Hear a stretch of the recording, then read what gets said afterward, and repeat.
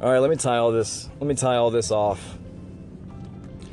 So my friends, my religious friends are often feel like I do ask the questions about faux pas behavior within Christendom, within our religious communities.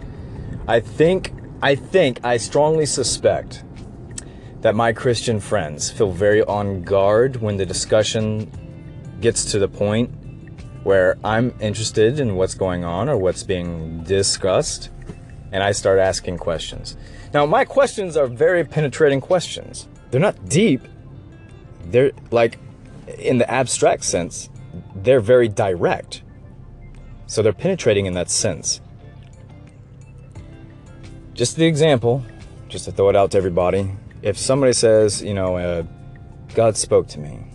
I was praying and God spoke to me. Now, most of us think, okay, like, we're all understanding presently.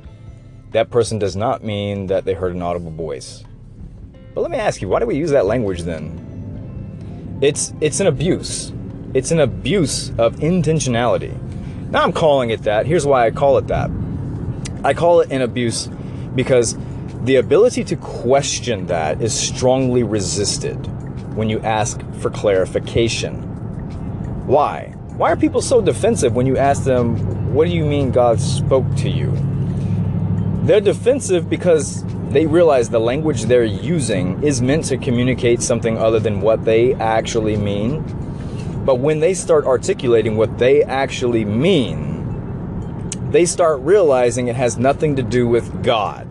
Somebody, please blow me up in the comments. Please blow me up in the comments. Please share this, man, and make an example of me. But you're not going to. You know why? Because it's true. What I said is true. God had nothing to do with when they were praying, they thought something, and then they decided to do something about that thought. Tell me how God has anything to do with that. It's your line of reasoning. It's your knowledge of the scriptures or a sermon you heard. By the way, take a guess. If God is divinely speaking to you or giving you impressions in your emotions and thoughts and etc., etc., etc., if he's doing it to you, guess what? He's doing it to every single human. So it's kind of like a mute point to talk about the power of prayer. Why did I just say all that? Because there's nothing that you do, Christian, to whom God speaks. There's nothing that you do that every other human doesn't do still, already, or along with you. Christians, what do you pray about? Oh, that God help me out in this situation, make me a better person, blah, blah, blah, blah, blah. You pray about that. That's something that you pray about. What do you think every other human wants, does, and seeks actively after? The same things. The same things. And we all have the same amount of success in our lives. That's it. That's the bottom line. We all have the same experiences. That's the bottom line. So when I ask, oh, so you heard a message from God, you heard a word from God. Did God speak to you?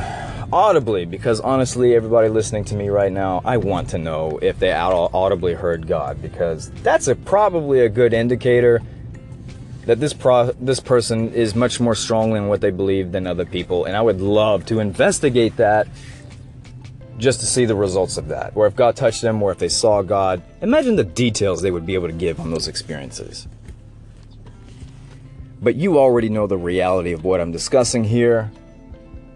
I ask those just very direct questions.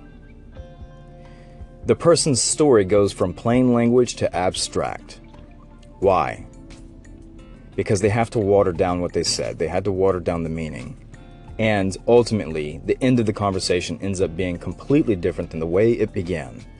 You tell me, how disappointing is this?